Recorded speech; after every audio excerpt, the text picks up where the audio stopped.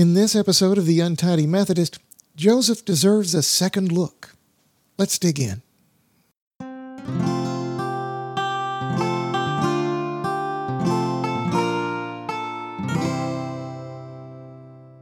Today's passage comes from Matthew chapter 1, verses 18 through 25. This is how the birth of Jesus the Messiah came about.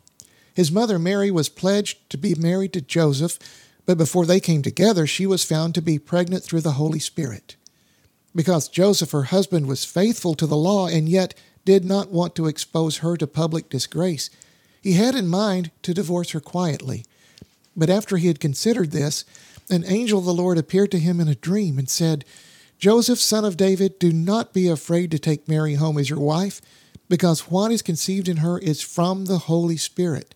She will give birth to a son, and you are to give him the name Jesus, because he will save his people from their sins." All this took place to fulfill what the Lord had said through the prophet, "The virgin will conceive and give birth to a son, and they will call him Emmanuel," which means God with us. When Joseph woke up, he did what the angel of the Lord had commanded him and took Mary home as his wife. But he did not consummate their marriage until she gave birth to a son, and he gave him the name Jesus. I've thought for some time that Joseph doesn't get enough credit.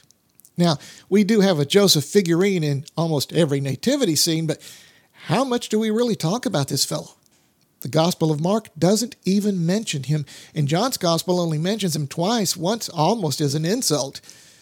After Jesus had fed the 5,000 and walked on the water and told his listeners that he was the bread of life, John chapter 6, verse 42 tells us that the people grumbled and said, "Is this not Jesus, the son of Joseph, whose father and mother we know? How could he now say, 'I came down from heaven'?" I guess to paraphrase Rodney Dangerfield, Joseph just didn't get no respect. Yet, Joseph played an integral role in this story and in many of the events that followed.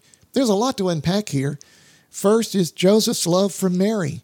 Before he knew the true nature of this child, Joseph had to have been surprised and maybe even shocked in finding out that she was expecting.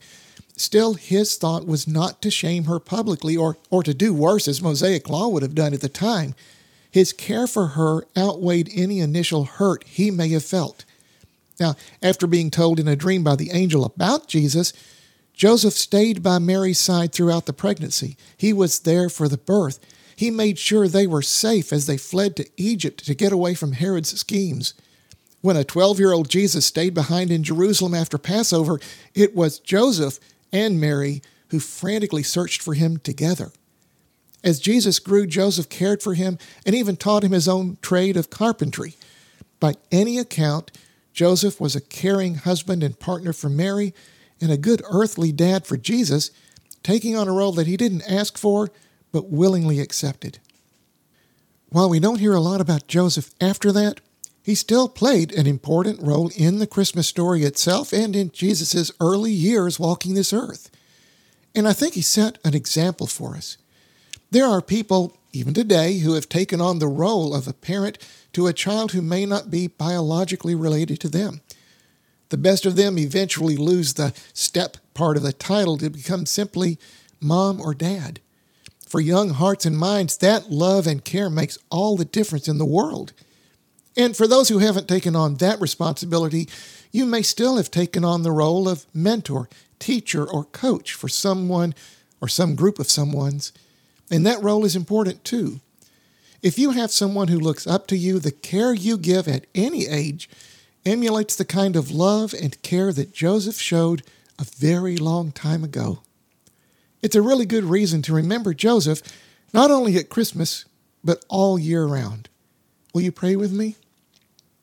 Loving God, we thank you for the example set by Joseph. Help us to recognize the opportunities we have to show care and compassion for people who look to us for examples and guidance.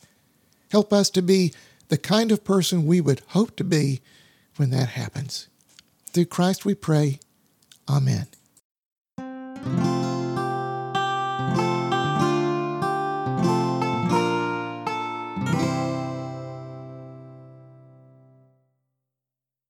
Thank you for listening to the Untidy Methodist. You can find us on Facebook, on SoundCloud, on iTunes, on CastBox, and on Podcast Addict.